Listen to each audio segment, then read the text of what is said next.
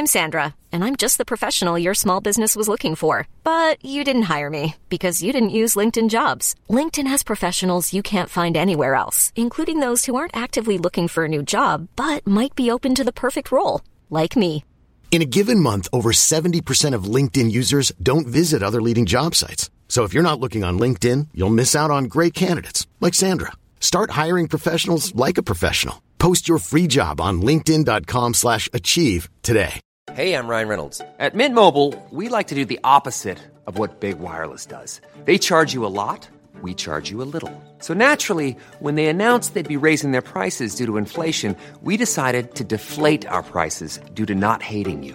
That's right. We're cutting the price of Mint Unlimited from $30 a month to just $15 a month. Give it a try at mintmobile.com/switch. $45 up front for 3 months plus taxes and fees. Promo rate for new customers for limited time. Unlimited more than 40 gigabytes per month. Slows full terms at mintmobile.com. Real spoilers powered by ReviewSTL.com. Warning, the following film discussion will ruin the ending of any movie you haven't seen. Example, Bruce Willis is dead at the end of The Sixth Sense. See how I ruined it for you? Just like that. Here are a few more. Silent breed is people! I am your father. Get it? Real spoilers. You've been warned. Broadcasting from the lush but not lavish studios located in the basement of the O'Keefe Institute for Advanced Film Snarkitude, this is Real Spoilers 568, where we continue an ongoing series where we look into sequels that are weird, you didn't know existed, or maybe shouldn't exist at all. Or maybe are awesome. Or maybe it should. You should know they exist, and they rock. Maybe somebody wasted a $50 million budget on a really stupid movie. Yes, they did. We bring you Escape from L.A. It's so good.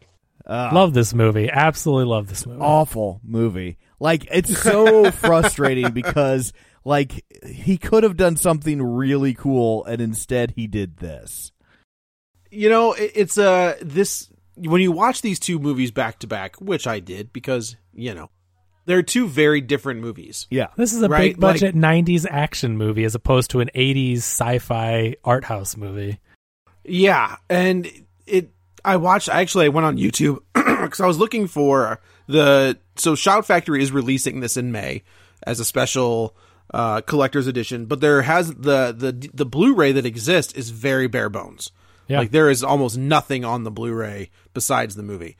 So I was like, there has to be stuff out there. Like there has to be like making ofs, you know, like they would show those on HBO. Did you watch the 30-minute behind the scenes? I did. I sure did too. And man, I'll tell you what, I loved the movie before, but that gives you a completely new appreciation for this movie.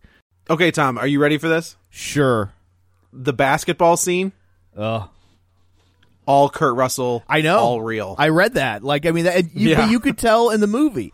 Like, and now I don't know how many times he had to take all those day. Shots. A lot. All night. He did it all night, and every single shot is a real basketball shot. Like, even the full court shot. Yeah, you can tell. Like, it's, you know, and here's how you can tell. One, the camera doesn't pull away. Yep. And two, the effects in this movie, the CGI in this movie, is so crappy that if they had replaced the basketball with a CGI basketball, it probably wouldn't have even been the right color. So like, I have... It's a bright yellow ball. I have complete faith that those basketball shots are legit. Now, I don't know how many times he had to take that shot to make it. All of them. Yeah.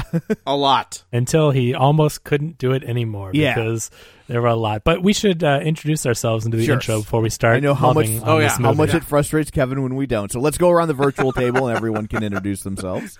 This is Joe. This is Kevin. And this is Tom. Quick shameless plugs. Don't forget, we're available on Apple Podcasts. While you're there, be sure and subscribe so you never miss an episode. Check out our Facebook page, facebook.com/realspoilers. While you're there, like the page, join the group, and of course, check out our Patreon at patreon.com/realspoilers. $5 a month, all sorts of bonus content, and you help us out, and we appreciate that. So, I haven't seen this movie since it came out, and I remembered the basketball scene and as just being cringeworthy, and totally forgot that there's also surfing and hang gliding. Oh yeah, Oh yeah, there is. Oh my god! Did you This also movie is forget that it's almost an extreme with- exact remake of Escape from New York? Oh yeah, like that's why I never revisited it because Almost if I'm gonna, beat for beat. Yeah, if I'm gonna watch a movie that has the exact same plot as Escape from New York, I'll see Escape from New York every time, every single time. This movie is so fun. I love it. Watching it again, I did not. Is it dated? Yes. There's a lot of movies from the 90s that are dated. Is the CG bad, especially compared to now? Yes. But I find that this movie. Hang on. I saw this movie in the theater when it opened, and so as the guy who's like 20 years older than everybody else, I need to make this point very clear. That CGI was bad at the time. Like, don't excuse with nostalgia this movie is like, well, it was the 90s and CGI was what? No, that CGI sucked at the time. When they do the submarine, I was like, oh boy. Let's just get to LA and call it a day. Let's not show that CGI ever again. In real time was worse than like the first run syndication sci-fi television shows of the time. I mean, it was like a notch below Stargate Atlantis. It's pretty bad. But you know what though? But I love it though. This movie is the epitome of a B movie. If I'm looking for a B movie, this would jump to the top of my list. I mean, this is up there among the B movies. I think I could enjoy this movie if Escape from New York didn't exist. But I could definitely see that. But because Escape from New York existed and is so good, and Snake Plissken is so cool, and then they have him playing basketball and surfing in this movie, and it's just dumb. And so I can't enjoy the campy nature of the film because Escape from New York isn't a campy movie. I think I enjoy it because it's so campy. I do too. That's what I mean. You know what I mean? Like movie. it's almost like watching Batman and Robin, but like less offensive. Like to me, Batman and Robin is extremely campy and extremely offensive. Absolutely, but but for me, it's more akin to if you made Batman and Robin, but you hired Christopher Nolan and Christian Bale to do so it. Here's what I will say. Okay, so Carpenter does have a weird track record, right? Like there's a defining line in the Carpenter filmography where he's Snake Plissken in real life. Like he talks about that in that like behind the scenes doc where he's like, Snake Plissken is basically me, like anti-authority, like it got me into trouble. That's kind of who I am.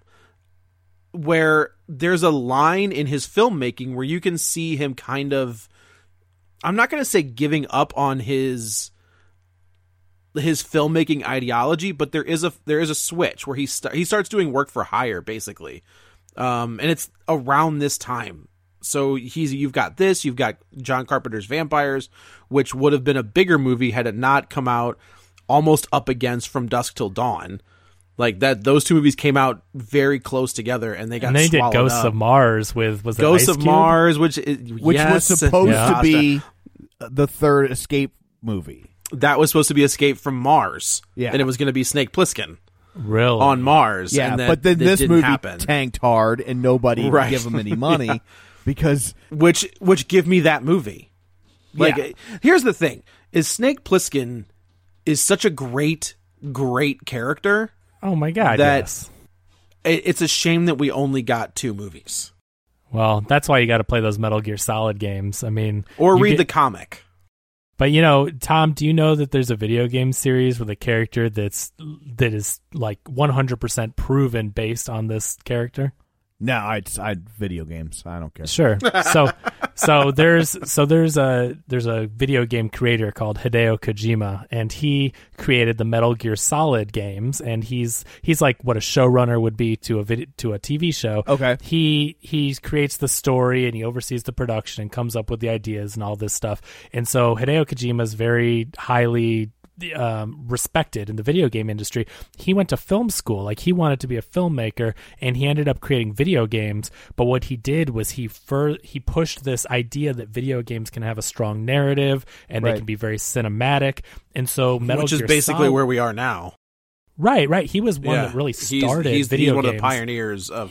Exactly. And so Metal Gear Solid was, I think, the third game in the series. Metal Gear and Metal Gear 2 came out on the original NES, and they were, side-scrollers and shooting. They had a story, but, very basic. Right. And then for PlayStation 1, Metal Gear Solid came out, which is revered as one of the greatest video games of all time, definitely one of the best PlayStation games. But there were all these cutscenes, and there was this huge intricate story, and the voice acting was more professional than anything that had been seen. And anyway, so the main character, his name is Snake Plissken. The last name is spelled differently, but literally the character is Snake Plissken. And so Hideo Kojima loved that movie, loved those movies, he loved the character, and so he based him on Snake in this movie and in the first movie. And someone interviewed John Carpenter many, many years later and asked, did you ever get into legal battles with Kojima or Konami about this? Yeah, I was like, how did he not get sued? And he's like, and Carpenter's like, no, he's a really nice guy. So do you know why he couldn't get any legal battles with him? Why is that? Because there's a real Snake Plissken.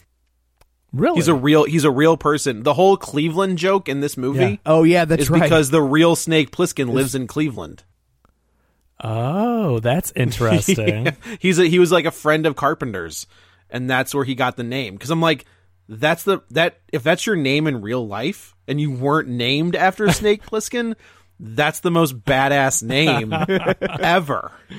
So, but anyway, if you haven't, if you're a gamer, you're familiar with those games, but they really changed the industry. And that Metal Gear Solid, that first one's awesome, second one's awesome. And, it's really ironic because there was supposed to be an Escape from LA video game, and they scrapped it because the movie tanked. Yeah. Wow. Yeah, that's interesting. But go play those games. I know you won't, Tom, but if you're looking for a cinematic experience, you're talking about, they're like playing a 20-hour movie. The cutscenes, there's so much in between playing, and they're really the story goes from all the way from the beginning through all the games. The latest one was Metal Gear 5, and then there's Metal Gear 5 is split into two games. Kind of, it's weird, but the story carries, and they bounce around in time, and they go back in time, and you find out how Snake came to be. And I won't spoil how it gets in there, but anyway, just a fun little fact that Hideo Kojima loved these movies and thought that Snake Plissken was a badass character. So because he is, he is, and so he is in one of them. This character transcends in a spiritual way, though. There's more than just these movies to explore that character. And watching this again, as soon as Kurt Russell comes on the screen and as soon as he opens his mouth, call me Snake, you're reminded. Okay. But go ahead. You're right. You're reminded how badass Kurt Russell was and is. His presence on screen, that in that 80s, 90s type of cool guy action hero, he's the man. Kurt, obviously, it's very well documented on this podcast, my love for Kurt Russell. But it's crazy to see him. He's better than Bruce Willis. To me, Kurt Russell's way better than Bruce Willis. Well, what I mean is Bruce Willis in this time frame. So from 81 to Escape from New York is 81. Mm-hmm. And then this is 96. So in that time frame, Bruce Willis was a massive action star, right? Sure. And he was the smaller one. You know what I mean? You had the Stallones and the Schwarzeneggers and the Van Dammes and so he was the everyman. Right. But he never really did anything that was funny. He had he would say things that were funny, but he wasn't a comedian, right? He was just the smart ass. But Kurt Russell, I don't know. I don't know that I agree with that. Die Hard has some really funny moments in it. I'm not a Hudson Hawk guy, but that's certainly what people like about that movie is its sense of humor. Last Boy Scout, that movie's a riot. Oh, but that's not him. He's not funny. Damon Wayans is funny. Oh, I think Bruce Willis is also funny in that movie. Oh, I think Damon Wayans carries the weight of the comedy. Granted, you get the on your finger scale. How was my wife? And it's oh well, you're gonna get punched in the gut.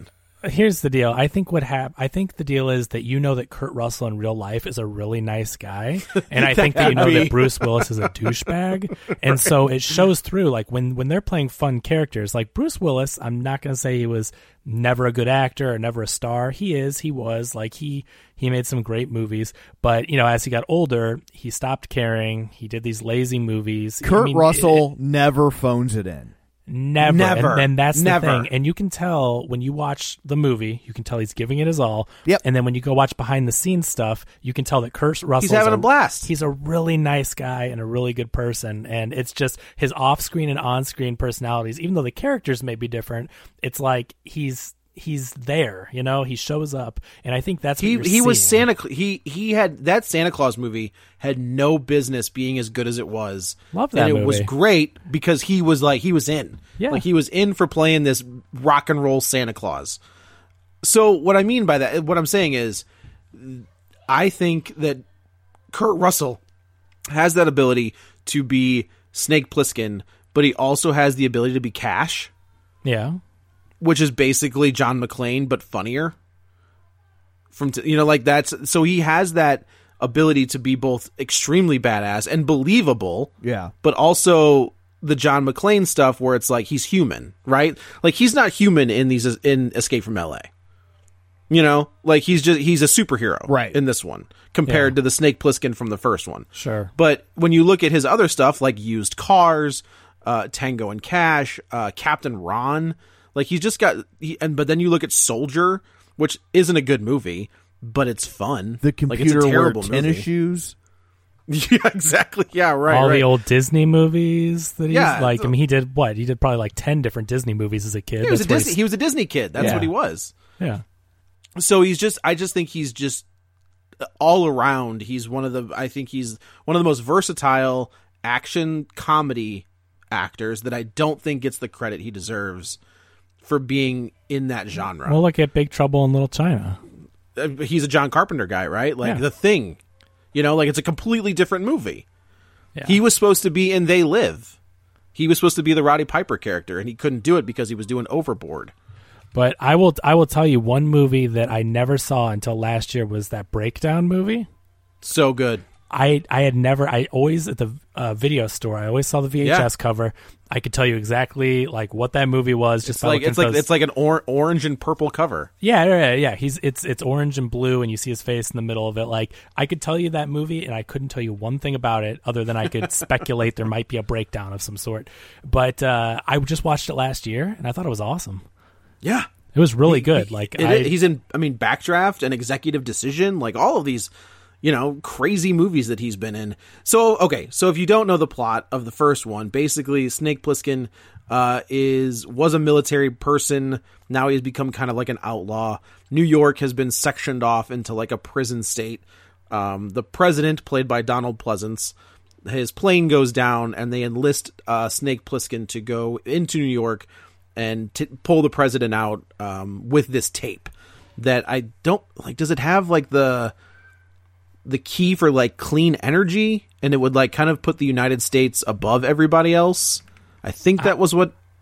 All I remember is Snake Plissken saved the president. I don't remember what the MacGuffin was about. I think that's what it was, because like the end of the movie is him pulling he's got the tape in it. Remember, he switches the tape with Cabby's tape, and he's walking away pulling the for you kids out there that don't know what a cassette is, pulling the tape out of the cassette. And walking away and kind of screwing over the president. I got to tell you, if you just listen to that explanation, I've just described Escape from LA. Yeah, for the same reason that we gave the Sting 2 trouble last week.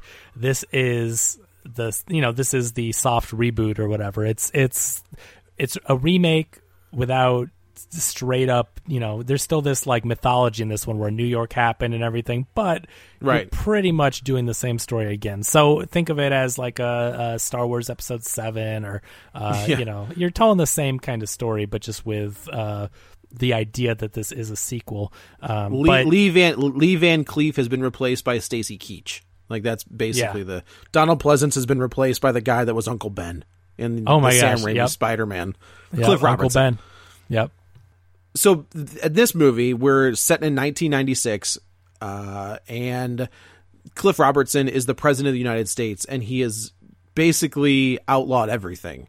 No booze, no drugs, no women, unless you're married, no red meat. He's taking away a lot of freedoms from the United States. And there has been a massive earthquake in LA, and it has broken off from basically LA is an island now, and anybody that has been deemed immoral is shipped off to LA or executed. There's really no rhyme or reason to why you either go to LA or you get sent to the chair. I guess if you put up a fight. I guess that's true, yeah. But it's the Millennium Earthquake. They predict that in 2000 there's going to be this huge catastrophic, there's little earthquakes, and then by 2000 there's going to be the big one, and that's what ends up breaking off Los Angeles from the rest of California. Yes. And it didn't happen, surprisingly. In our 2000, it didn't happen. Okay, Nostradamus. Yeah, right. So now the president's daughter, who I remember as Six from that My So-Called Life, that's what she was on, starring the Joker and Claire Danes. Don't ruin the Joker's. Don't sully his good name. It's Jared Leto. Jared Leto. The president's daughter takes this black box, and inside this black box is this device that is like a localized EMP that has all of the satellites all over the world. You can pinpoint wherever you want, and whoever has this device can take out any country and just turn them dark, is basically what they want to do. So she jumps over to LA, and now they've enlisted Snake Plissken yet again to go into LA and get the daughter, kill the president's daughter and get the black box by any means. We should mention, so this movie is filmed 15 years after Escape from New York or something, right? It's so, time has passed, and in real time, I mean, they're like, I heard Snake is like a legend. He's a myth. People talk about him. Everybody knows who he is. Yeah, they all know who he is. They all know about New York. They all pretty much know about Cleveland, which we never see. But he's this hero, this mythic hero.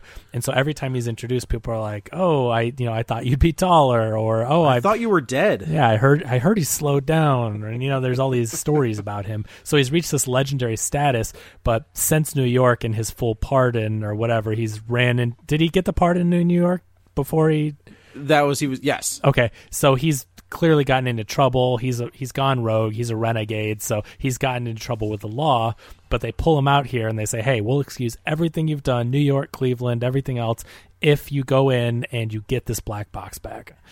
Right. So, okay. So the costume that he's wearing. It's the same. Yeah. Is the same. It's the exact same costume 15 years later, and he still fits in the costume.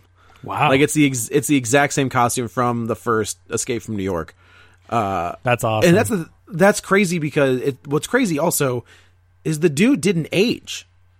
Right? He looks exactly the same. That's why I thought it was weird that it was so much later, because, as a kid, I grew up with these movies and I never realized when they came out. I didn't see New York in theaters or anything. So I didn't realize there was such a big gap in between these. I just thought they made a sequel. It was a few years later. But you're right. I had no idea based on his look, and I couldn't tell until I looked it up, and I'm like, holy crap, that much time has passed. I will also say, if you had waited 15 years for this movie, you might have a similar reaction to mine. Yeah, that's a difference that's too. fair. You're right. There's this legendary, sci-fi movie that's getting a sequel, and they're bringing back the same creator, the same cast. I can see where there'd be more of a disappointment factor. And you didn't get movies like Escape from New York all the time back then. Yeah, you get movies like that kind of target that demo. You get them all the time. In fact, I would argue now maybe you get them too frequently. Oh, sure. But back then, you didn't get movies like that very often, and so when you got one, you really relished it, and so for them to come back, get the right director, get Kurt Russell back, oh my God, this is going to be great, and then he surfs. Yeah. Which was in the trailer, if I remember right. It might have been. It's either in the trailer or it's on the DVD cover box. Yeah. Either way, so they actually wanted to make this in 1985. They wanted to start this process in 80, and it just couldn't get it going in time. And then they both had time in 1995 to go ahead and make Escape from L.A. So it's the exact same plot, right? Like Stacy Keach is like the head of the United States Police Force. You gotta love a good Stacy Keach appearance, right? Stacy Keach, Powers Booth, like any of those guys, if they show up at who was the guy who was the voice of Lex Luthor forever?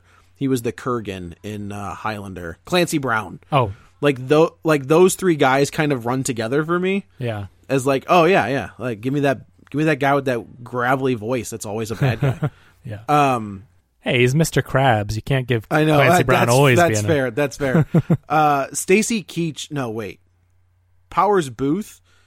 I always thought would have made a great comedian. Oh yeah. Yeah, Powers Booth when he was younger. If you look at him, he looks like the comedian. I've never thought about that before. That's interesting. Yeah. So they again, Snake is infected with a disease. And he's got a certain amount of time before the disease kills him. That's how they control him. They say that, why would this guy do their bidding? The country has, abandoned him and he's always in trouble. And so they basically say, you're going to go do this because you've got a countdown timer and what do they call it? It's well, what I thought was really weird in this time period. Did you guys find it weird that they're talking about weaponizing viruses? Like, yes. I mean, there's a lot of stuff that's weird in this movie that clearly was made a long time ago, and there is one character in this movie that is a very big problem. Well, yeah, totally. It's just very similar to a lot of weird conspiracy theories and such. So when they were like, "Yeah, we've weaponized," it's the Plutoxin 7 virus, and yes. From my notes here, he has 9 hours and 32 minutes to get to LA, get the black box, and they also say they don't want any collateral or like they don't want any baggage or whatever, like kill the daughter. Right, so kill the daughter. Yeah. Which is just crazy pants. That's nuts. Yeah. So he, it's the exact same thing where he gets instead of getting a hang glider, he gets a submarine, which a nuclear powered submarine. I agree, Tom. That was awful. Oh, I loved it. The submarine is so bad. I guess I'm looking at it through different eyes, whereas Tom is like disappointed, bad CG theater eyes. Like, you've seen stuff like in what was 1992 Terminator 2? So bad. Yes. 91. So you're talking about a movie 5 years removed from the amazing stuff they were doing in Terminator 2, which was groundbreaking. And, and The Abyss was like 89, a couple years before that. So you've seen some pretty neat stuff in CG. And so, yes, I could see how it's a disappointment. But watching it through modern eyes and like growing up with it on VHS, those effects are what make it a great B movie. Like that would be like going back and watching Corman movies. And are those movies good? No. Is it fun to watch them? Yes. And so I don't know. Again, I think if Escape from New York didn't exist, yeah, I think I would have a different relationship with this movie, but because it does, yeah, I'm just like, why I get it. We doing this? And I also like the movie's so clean looking. Like it is very clean looking. I don't know about that. I don't think it looks clean at all. Like Escape from New York has a very lived in look, right? Because they went to a rundown city, ours, St. Louis, to film it. Yeah, and so it has a very gritty, real, lived in look, like, and I mean in the same way that Blade Runner did. Yeah. Right? Yeah. And this doesn't. This whole movie looks like it was shot on a soundstage. And it was. Because this whole movie was shot on a soundstage. And so I don't know. See, like when you watch the behind the scenes, and I've never found that problem with this movie, but when you see the work that went into these sets, like what's really impressive about this movie is they built gigantic sets for this. I mean, nowadays this would just be green screen. This would be a big room in a studio, and they would green screen it all in. Here they got cars, and what did they say? They brought in like 100 tons of concrete and rubble. Like, clearly. To me, the artistic, but the art that goes behind making a movie like this and the art of practical effects that's lost nowadays, I don't know. I found it really impressive what they built for this. I mean, they clearly put a lot of work into the sets, but they still look like sets. Like they never looked. When your first film is filmed in like scummy, gross downtown St. Louis compared to, and you know what? And maybe there's a part where like LA is shinier, right? Like but we're not in LA anymore. We're in a broken off piece of LA. So it should kind of have a similar look, but it doesn't. And maybe that's the camera work. I don't know. Like maybe the camera work had gotten so much better in that 15 years that it was kind of hard to make it look, like I don't know where you film a post-apocalyptic LA besides LA, I guess, and good luck filming there. Yeah, I don't know. Yeah, to me, this movie is this rundown, earthquake disaster, LA, and I don't know. I just, it doesn't bother me like that, and I don't know why, but go watch on YouTube. There's a whole 30-minute behind the scenes of the making. Yeah. And for all the stuff like, because I'm watching the movie and I don't know how they made it or where they filmed it. And when I saw the sets they constructed and they're bringing in all this stuff and making it look lived in and worn, it was impressive. I do like in that thing, where that mini doc where Deborah Hill, who was still alive at this point, and John Carpenter's like main producer, said that they couldn't keep. Like Kurt Russell did most of his stunt, like almost 90% of his stunts. Yeah, when you watch him riding on a motorcycle, and you're like, that's all him, and you're like, wow, that really does look like Kurt Russell. Like they did a great job. Because the guy that motorcycle jump into the back of the bed of the truck is that was bad. So bad.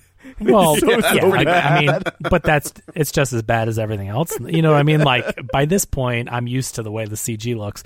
But when you look at the actual practical stuff they did, is in the sets and the car, like the freeways, they're all collapsing and falling. Like they spent so much time and money to practically film that and make it look real. Like the work I can appreciate, and then the fact that you don't have a bunch of stuntmen. Like clearly there are some, but you've got Kurt Russell. You've got him. Everything down to shooting a basketball. Like they didn't have to do that practical, but they did. Like Carpenter wanted everything to be as real as possible that they could do, within reason. They can't do submarines and helicopters and all that stuff. But, I just got to give them credit for taking the time and spending the money to do all that practical stuff. And it's a lost art at this point. Yeah, I don't disagree. I think that it is a lost art. I think using... Actually, I think practical effects are starting to come back. I would agree, because I think a lot of filmmakers who grew up like we did, right? The people our age that are filmmakers now appreciate them, and they're spending more time. So I do love to see that, but. For a long time now, I mean, we were clamoring for something like the time that they would make, even though stuff is on a different scale. Like, sure, the whole freeway collapsing thing, it's a different scale, but it's still huge. It's still several stories high. It just may not be as big as the actual freeway. But the fact that they took the time to build remote-controlled cars that look like real cars and to build columns and build this whole system, like, that's I will say the 10-second clip. The earthquake scene, I thought, looked pretty good. Like, I could tell it was done, like, a little on the cheap, because it was a lot of like shaking the camera and then throwing concrete into the shot. Sure, but like overall, like I thought that looked pretty good. Like that was one of the better effect scenes, especially given what we were about to see. I think with Carpenter, where he excels is with a smaller budget. And I think when you start giving him bigger budgets is where he kind of falls apart. Yes, and I think the budget kills this movie. I think if this is, I agree, for the time, $50 million was a pretty good chunk of change. And I think if this was a $20 million movie or a $25 million movie, I think it would have forced him to be creative in a way that he wouldn't have been otherwise. But it's also really a $40 million movie because Kurt Russell got 10 of it. Good for him. Yeah, no, totally. Like, yeah, well, and I think you also have to remember the time jump too. Like, yeah, sure, okay, was the CG as good as it could have been? No, it wasn't. But this was the 90s. This was the mid 90s when you saw the type of movies where the big blockbusters with the explosions. Sure. Yeah, and like this movie gives you all of that. Like, well, I think from their standpoint, that studio was thinking Terminator was a low budget early 80s movie. We poured money on it, and it became a beast. So let's do the same thing. Because I mean, if you watch Escape from New York and Terminator back to back, they're very similar. They're living in the same kind of world. I mean, I know that absolutely they're telling different stories, but they use this. They have the same sensibility about them. So the thought process of pour a bunch of money on it and we'll make it bigger. Like, I understand it, but I think it ultimately did the film a disservice. I agree. And you're right. Like, that scene of Snake in New York for the first time compared to Kyle Reese running down the alley. Right. Like, those look very, very similar. Yeah. In style. You're absolutely right. And that's when you go back and look at Carpenter's later stuff, they are throwing some money at him, like Christine, and Christine's great. Like, that's not the problem with that. There's no problem with that movie at all. Starman. What's that? I mean, that was when he did Starman. You know? Yeah. Oh yeah. Memoirs of no wait, that was Wes Craven. Never mind. But so he gets to LA. He takes the submarine. He gets to LA, and then all of a sudden he meets Peter Fonda as like that's so to me that just seems like such weird casting, and like he's in it for such a small time, and he's like this hippie surfer type dude. LA dude. Yeah. So he gets there, and it's crazy because he's immediately on it. Yeah. Like, he knows where he needs to go. I felt like in New York, he was trying to find his bearings a lot more.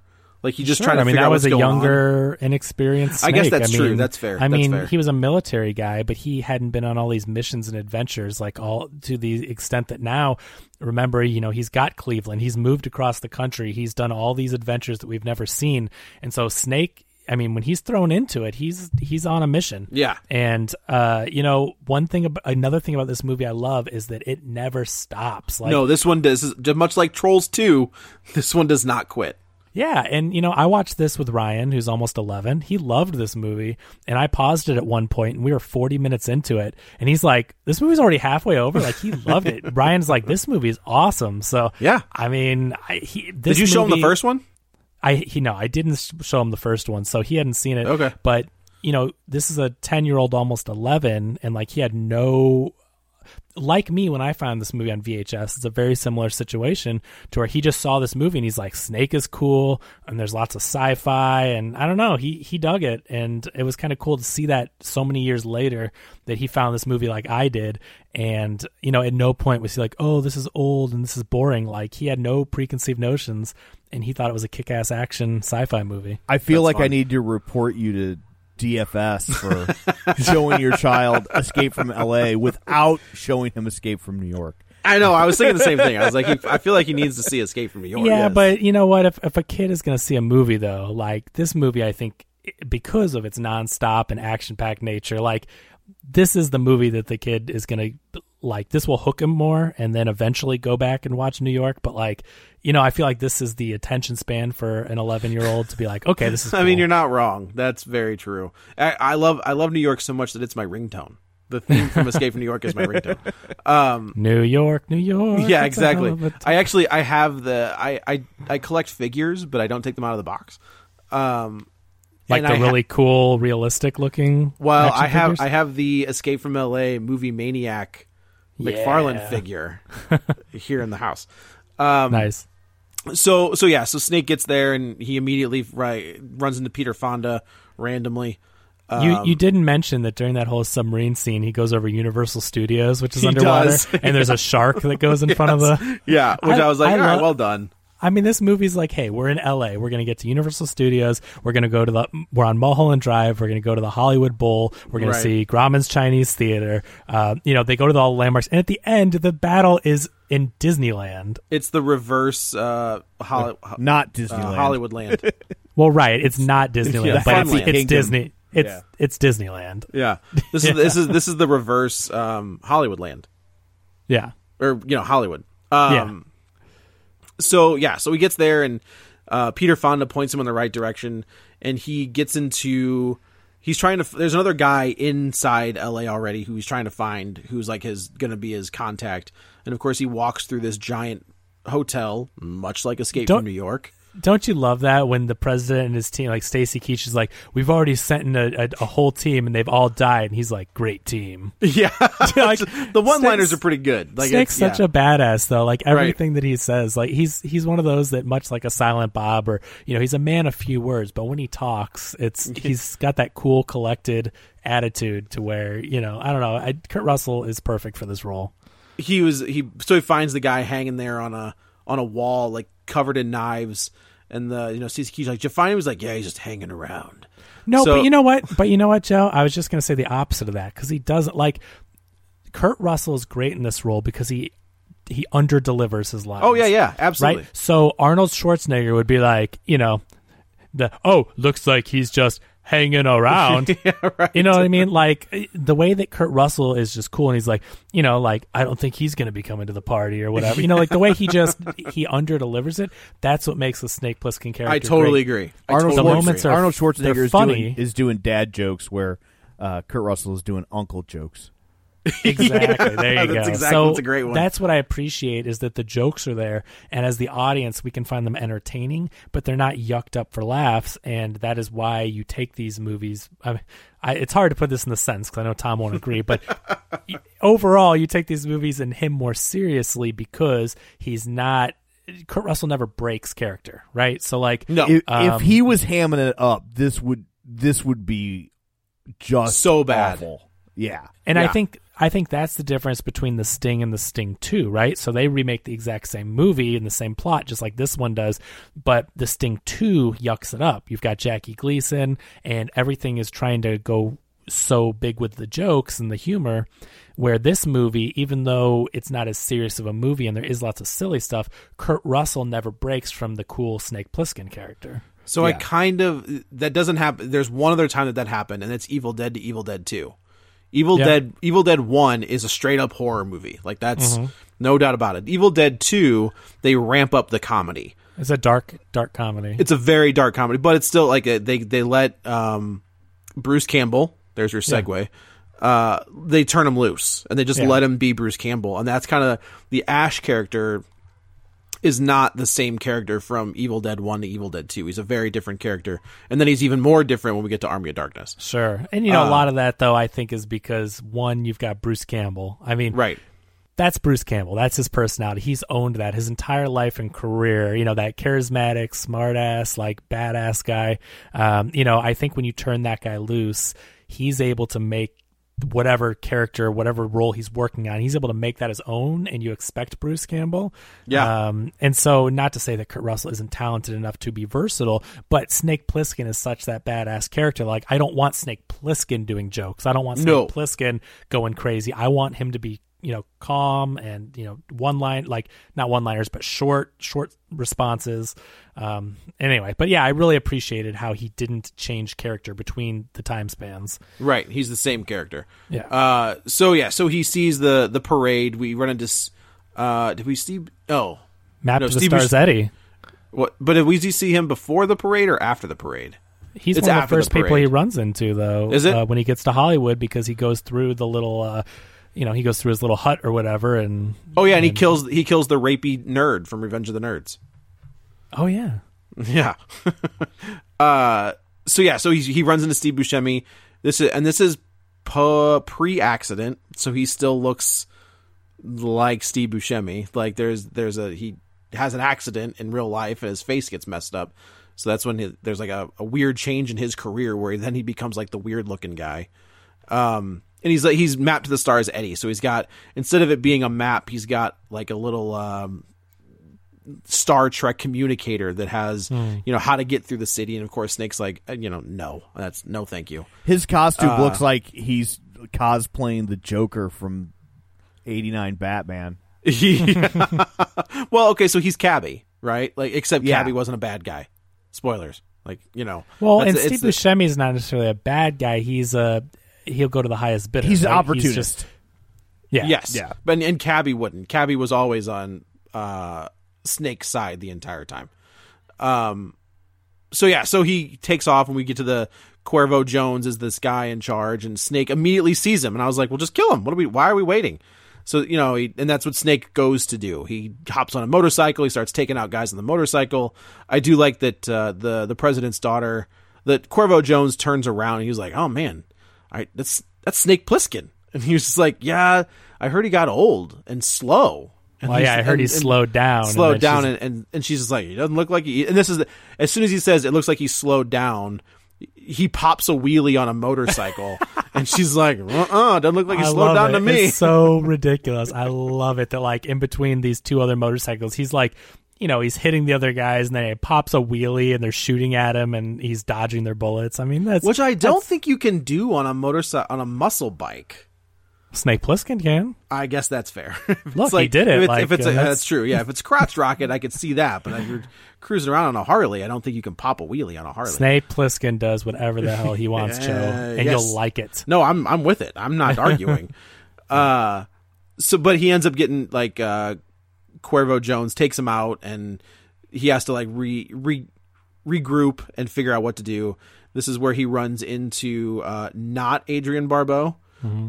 And we see this other group of people in LA who were basically like botched cosmetic surgery people. This movie is a commentary, as most sci-fi movies are. It's a commentary on a lot of different things, and they're going to LA, and so Carpenter chose that to expound upon this idea of all the fake people and the plastic surgery in LA, and that there's this society of people that just keep having surgery after surgery after surgery, and now they've done it so much that they've mutated and they need constant surgeries in order to stay alive. Their muscles have turned to jelly, is what I think one of them says. I mean, it's a pretty funny and apt take on the LA cosmetic surgery type stuff. I mean, oh yeah. Yeah, and the Mad Doctor's played by Bruce Campbell, he's always great. Yeah.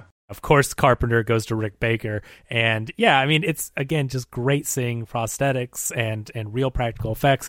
I mean, Stan Winston, Rick Baker's, these are the pioneers and the geniuses of practical effects. Oh, yeah. And they chose to model all of these the monster type people with these surgeries like on real procedures. Yes. So they've got like high cheekbones, and they've got too much collagen injections in the lips, and so it made it seem where clearly it's not super realistic, but the augmentations were actually based on the Bruce Campbell one is pretty close. Like, yeah, Michael that's Jackson, the one that, and I thought his looked pretty good. Realistic. It didn't look rubbery. Yeah. It was a Michael Jackson nose with a Kirk Douglas chin. That's right, Kirk Douglas chin, yeah. And I was just like, why are you giving Bruce Campbell a chin? I know, but but Kirk Douglas has that pronounced like. So does he. He does, but this one, like, they went above and beyond. They really stuck it out there. Yeah. So anyway, he gets there. They're gonna cut them up. Cut this woman and Snake. They're gonna cut them up for parts. But Snake, of course, gets out of it because it's Snake Plissken. They get away. They run through the sewers, and she kind of makes a move at him. And of course, Snake doesn't do it. He contemplates it, but he won't do it. So they're in this part of town that is run by, I guess, a very young Asian gang. And of course, she shows back up. They're going to team back up, and then she gets shot in the chest. And I was like, okay, so you are literally the Adrian Barbeau character from New York. Like, that's, I don't think, did she get shot or did she get pulled down by like the mutants?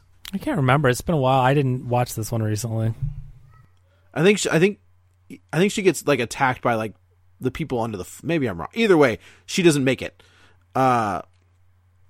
So this is where Snake runs back into, this is where Star Map Eddie shows back up and ends up double crossing Snake and shoots him in the chest with like this high powered drug.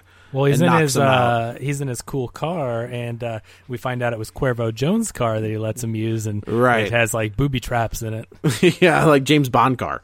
It is very much. Well, and just like how he used the blow dart was almost like a James Bond weapon. It was, they had a whole tactical like unit that's kind of like a Q thing where he's giving him gadgets, and so yeah, he does that blow dart. Yeah, which that was cool. So he wakes up, and Cuervo Jones is basically, they get the disc that they need that gives them all the codes, and they break through and to the broadcast to the United States. And I guess since somebody crossed Cuervo Jones, he decided to localize the EMP bomb, and he shuts down Washington. It's called the Sword of Damocles, is the weapon that's run by the satellites. So they shut down Washington, and that was a test of their power. Let me ask you guys this though. So this is this is the thing that I started thinking about in this movie. Clearly, the president is a bad guy, right? Like, they're not making him out to be a good guy. He's clearly evil. By the end of the movie, you can see that he has no regard for human safety. He's already taken away everyone's liberties and freedoms. That's clearly another point they're trying to make with this movie. And then you have this group of people that has been isolated and sent to live on this prison island, given no means except for to fend for themselves. So, I mean, can you blame Cuervo Jones for trying to take back like any free, like, you know what I mean? Like, I don't know that Cuervo Jones is a bad guy. He's not totally a bad guy, right? Like, that's the key, right? Like, the U.S. is the bad guy. Yeah, absolutely. Yeah, I mean, Cuervo Jones, I mean, he was dropped here with a bunch of other people that, because they were a Muslim, because they didn't, because they ate red meat, because they... Well, I figure that there's also real criminals probably mixed in. Like, it's not like they're like, oh, but we'll keep the murderers, you know? No, of course not. No, I mean, there are bad people there, but I'm just saying that when a bunch of people are dropped off on an island and say, hey, fend for yourself, like, can you blame them for trying to get control back? Well, sure. This is Carpenter to a T. Yeah. Like, this is absolutely Carpenter, anti-government, you know, that's who he is, and that's coming through loud and clear in this one again. Yeah. And it's weird, like in 96, it's funny because, you know, you could see Carpenter being like that punk rock kind of guy where he's anti-Republican and anti-conservative. He's anti-everything. Because, I mean, 96, Clinton's president. So it's just like the country is starting to shift a little bit, but Carpenter is still just like, no, F that noise. Like, all of you are bad. So this is where we get to the basketball scene where you see a guy he has a 10-second shot clock, and you got to make 10 points. And of course, we know what happens. This is one of probably the most infamous scenes in film. At this point. One of the best basketball scenes of all time, would you say? I wouldn't say that. It's definitely better than Catwoman. Yeah, but not much. Yeah, not but I'll tell you, at least it's Kurt Russell taking the shots. When you know that he made every single shot, the fact that Kurt Russell, while they were rehearsing, when he got the script, when there were table reads, whatever, like Kurt Russell practiced basketball for weeks on end just to get good enough to take these shots. Like, there's a certain amount of respect that goes into that where they could have done it.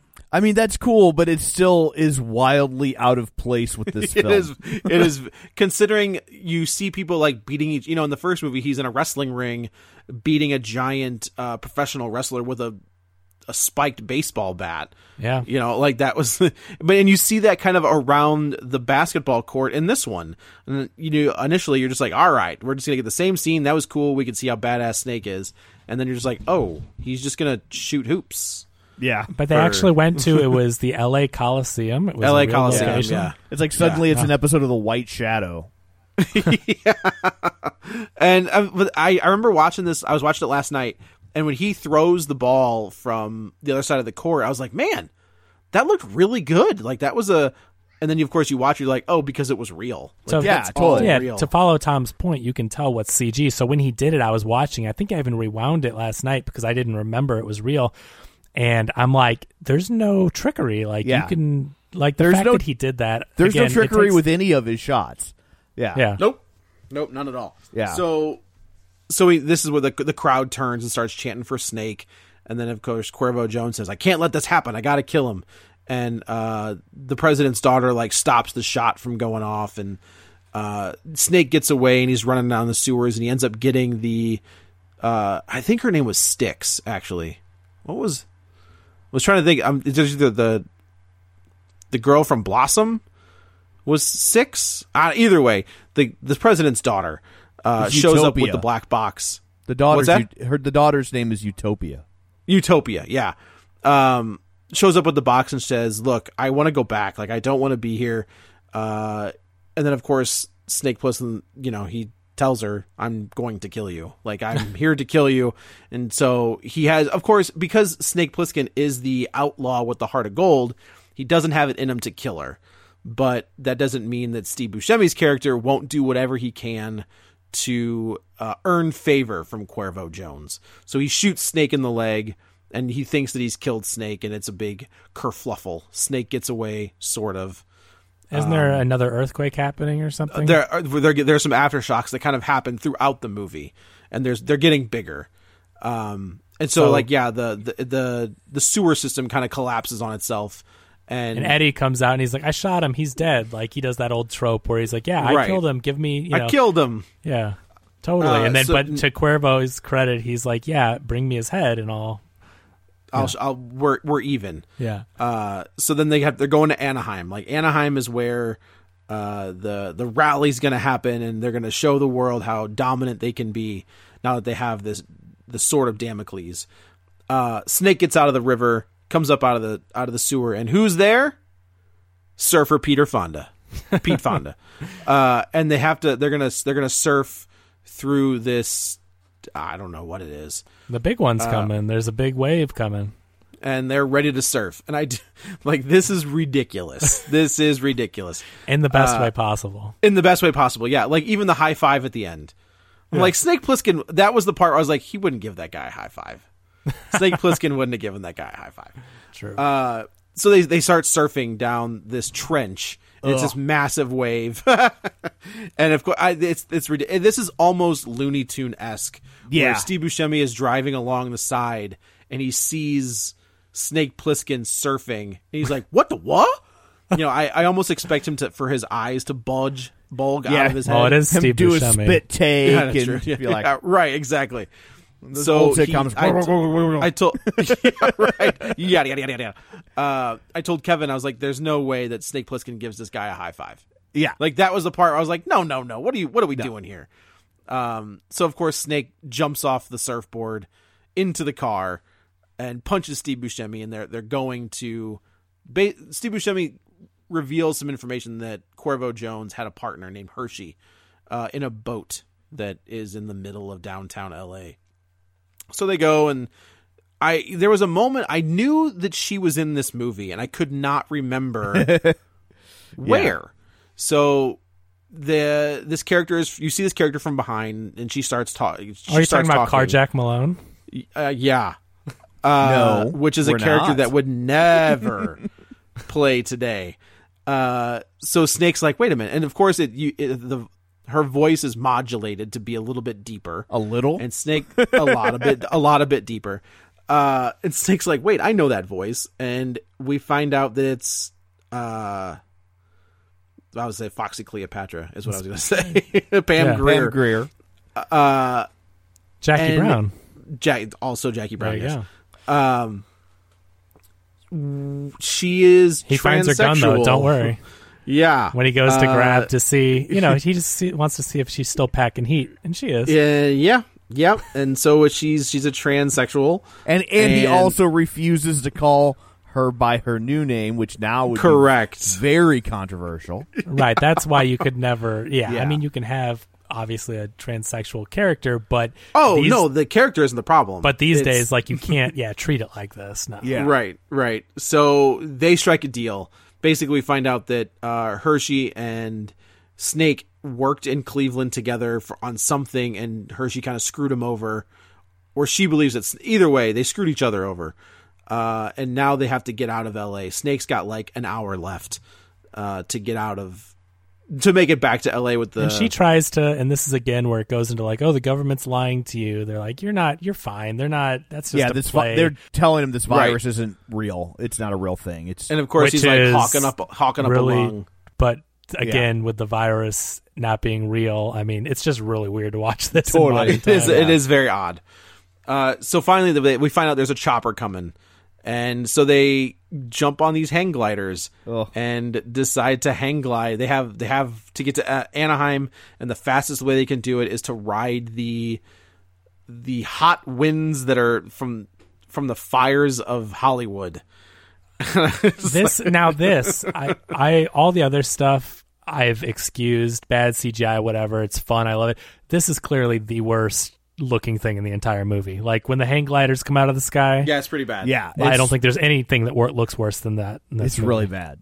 And I didn't think you'd get worse than the surfing looked pretty bad. Right. And but then this is really bad. Yeah. But you know what? Ya. But to their credit, again, once they get toward the ground, there's like people really on hang gliders and on lines. Like this entire scene, the final fight scene, is crazy how much practical stuff. You're talking about thousands of extras, all these practical effects with the guns and the lights and the wires and the people on gliders shooting and doing these action stunts. I mean, for what it's worth, and as ridiculous it is, I really appreciate what they were doing in this showdown. Carpenter is I'm hesitant to even say he's not a visual director as much as he is about building that tension and building that mood. So like we've said, when he's given a budget to do things, I'm actually really impressed by his ability to capture some stuff. Yeah. He went for it.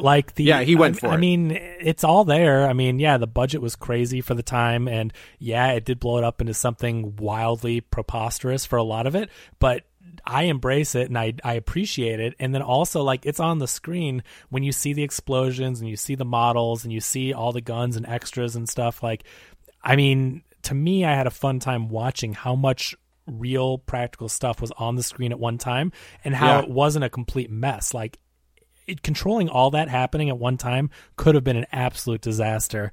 And say what you will with how ridiculous the movie is, but like the action is discernible, like you can follow it's linear. Like it's not just like they threw it into the editing into a blender like some of these movies. Exactly. So you got to give props for controlling that much on screen at one time. But let's get to so a big fight ensues. Obviously we know Snake gets away. He gets away with the president's daughter. They fly back to LA. The time has expired. He's got two of them. He's got two little disc things. He's got the Sword of Damocles, but he's also got the map to the stars. The map to the stars, of course. And we know what's gonna. If you've watched Escape from New York, you know what's gonna happen. Yeah. So he slips one of them into the president's daughter's pocket and kind of kicks her out of tells her to jump. He crashes the helicopter. They show up. They being the police of the United States. Stacy Keach and everybody else shows up, and they think they've got, he hands it over, but Stacy Keach is hesitant because he knows what happened in New York. So they find the president's daughter, and they find her, the one that Snake stashed on her, and Stacy Keach is like, no. Like, we'll take this one. And of course Snake's like, okay. Cool, you do that. So the president does a live press conference where this is the exact same ending as New York, where Donald Pleasance is going to give a big speech. He starts playing the thing. It's Cabby's music. So same deal happens. Big speech. They think that Cuba is about to attack the United States. So he uses the Sword of Damocles to what he thinks is going to shut down Cuba. And of course, it's Steve Buscemi's doing the map to the stars. He immediately tells Stacy Keach to kill Snake Plissken. On live TV in front of everybody. I do like the gal where she's like, we're live. And he's like, cool, we'll do it live. We'll do it live. And of course he turns and fires, and I completely forgot. I've seen this movie a billion times, and I always forget that he's got the stupid hologram thing. The foreshadowing was all there too. Chekhov's hologram. Exactly, yeah. So he's not there. But he had told them that he had lost it when he landed. He listed some of the equipment that was lost or damaged, and that was one of them. Yeah. Turns out, didn't lose it. So he's not there, and of course he sets the coordinates for 666, which will shut off the world. And he does it, and he turns off the world, and all of the world's electronics and everything is shut down. And the last scene of the movie, which I feel like I don't understand, is him smoking a cigarette that he just happens to find on the ground in a place where cigarettes are illegal. And he just kind of looks at the camera real long and says, "Welcome to the human race," and then blows out the match. You know why? Because Credits. It was cool looking. I mean, it was cool looking. I was fine with it, but I was like, what are we doing? Like, I know smoking's bad, but he looks really cool doing that. Does anyone else like That's why that's why the cigarette companies used to give free cigarettes to the movie studios, because they wanted their actors to smoke on screen. It's like the first product and that's how placement. it ends. I love this movie. I agree that It's not good. It's a deep fried taco for me without a shadow of a doubt. It's not good as in like Citizen Kane is good, but in fun B-movie action, it's very good. And I agree with Tom. If it didn't follow Escape from New York, which is a perfect movie, this would have been a different scenario altogether. I wish I could embrace it in the same way, but because of how much I like Escape from New York, it's just the whole movie to me feels like such a missed opportunity. Roger Ebert gave this movie 3.5 stars out of 5, which to me, I think he's praising it just like we are. 3.5 out of 5. He loved it. Why I was always a Gene Siskel guy. I'm just saying, respected movie critic Roger Ebert, like, he got it. He said, it's ridiculous. He called it out for what it is.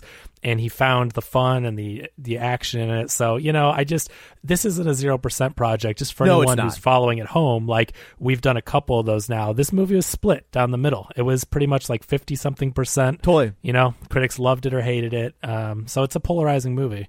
Yeah, I just couldn't get on board with the campy aspect of it because of the first movie. If that didn't exist, I think I would be able to enjoy it on that level, and I just can't bring myself to it. But I totally get it. But you're wrong, but I get it. But I don't think you're wrong, Joe. I think Kevin's wrong, but I don't think I don't think you're wrong, because you're like, it's a deep fried taco. This isn't a great movie, but I still love it. Like I love it. That I get. So, but I almost want a third one of like the old gunslinger, Snake Plissken.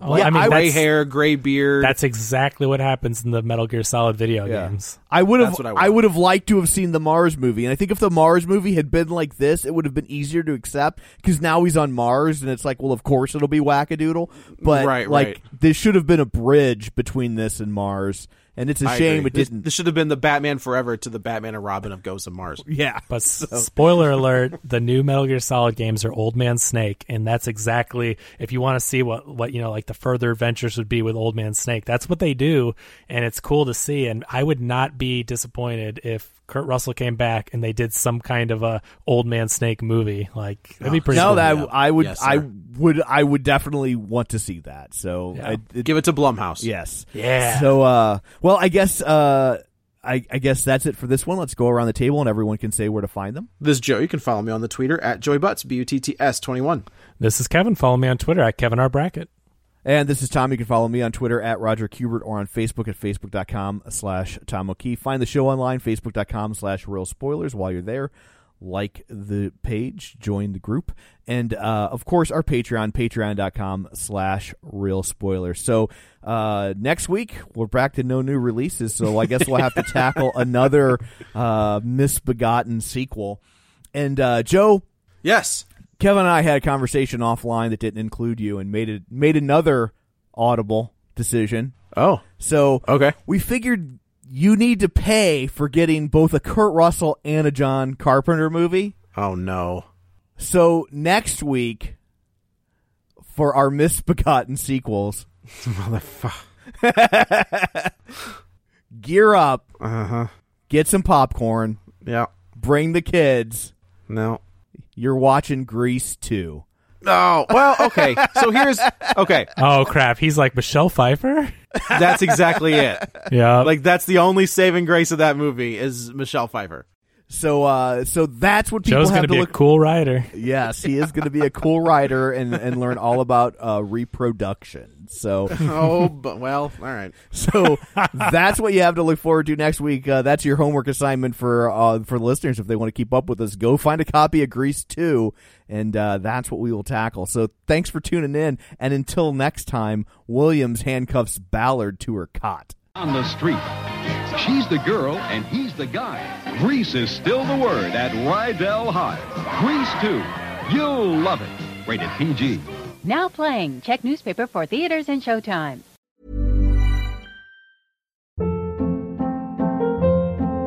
Hold up. What was that? Boring. No flavor. That was as bad as those leftovers you ate all week. Keke Palmer here. And it's time to say hello to something fresh and guilt-free. Hello Fresh. Jazz up dinner with pecan-crusted chicken or garlic butter shrimp scampi. Now that's music to my mouth. Hello Fresh. Let's get this dinner party started. Discover all the delicious possibilities at HelloFresh.com. Hey, it's Paige DeSorbo from Giggly Squad. High quality fashion without the price tag. Say hello to Quince. I'm snagging high-end essentials like cozy cashmere sweaters, sleek leather jackets, fine jewelry, and so much more. With Quince being 50 to 80% less than similar brands. And they partner with factories that prioritize safe, ethical, and responsible manufacturing. I love that. Luxury quality within reach. Go to quince.com/style to get free shipping and 365-day returns on your next order. Quince.com/style.